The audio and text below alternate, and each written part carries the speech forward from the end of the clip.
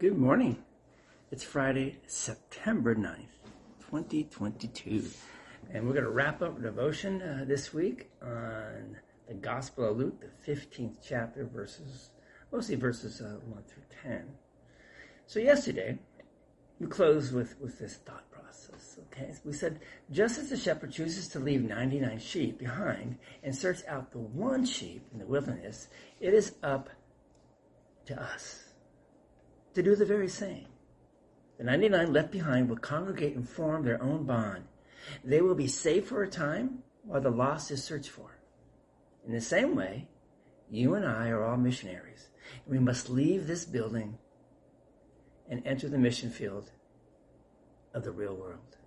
It is up to us to actively engage in the search for the lost and to find those who truly need our help. Then it's up to us to allow the Holy Spirit to do His work instead of avoiding the gospel message. But how do we respond when someone lost is saved? When a little child is found after being lost in the wilderness, television stations around the country let us know the outcome of the event. We bask in the joy of the family reunited. Yet, we don't look at evangelism in the same manner, do we? When someone dedicates their life to Christ, we should grab that moment and thank God for the joy of a new member to our Christian family.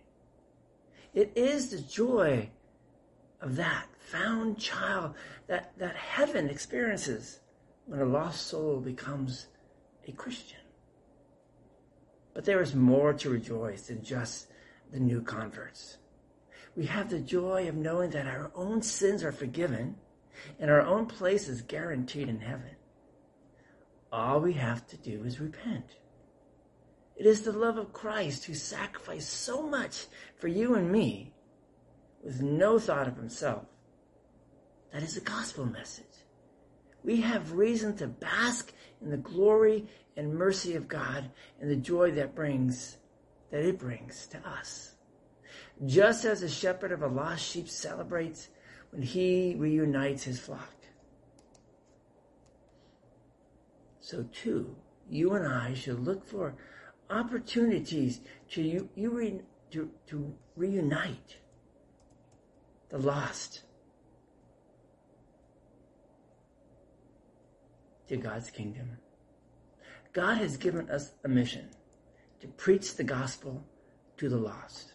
It is our duty, yours and mine, to seek out those unfamiliar with the message and give them an opportunity to become saved. Through the gospel and baptism, salvation will be assured. Jesus did exactly that during his short life on earth. It is our duties, your duty, my duty, our duty, to follow in his footsteps. It is our job to be like Paul and to preach to the lost. When we achieve the goal of a newly saved soul, the angels will rejoice in heaven. Why? Because they too will experience the joy of reward when Judgment Day finally comes. God will grant us the strength to do this. It is only up to us to follow his command. Let's pray. Gracious Heavenly Father, give me your Spirit to empower me to simply follow your command. To go, to share the gospel with the lost, so that they too might be saved. Amen. It's only up to you and me to simply follow God's command and to tell. Will you do that? Go in peace, serve the Lord. Hope to see you this weekend, either in person, online. And remember, if you have your own church, go to your own church this weekend and worship with the brothers and sisters of the congregation, of the church body that you go and fellowship with. If you don't have a home, come visit us. If you're in the Redding area, Shasta County, thereabouts, Anderson, Cottonwood, up to Shasta, Mount Shasta City, and further up, even for that matter, over to Weaverville. Come visit us in Redding, or watch us online. You can go to readingtlc.org and follow the links to our YouTube or our Facebook links to our worship service. 9 o'clock in the morning. Go in peace, serve the Lord. We'll see you all tomorrow.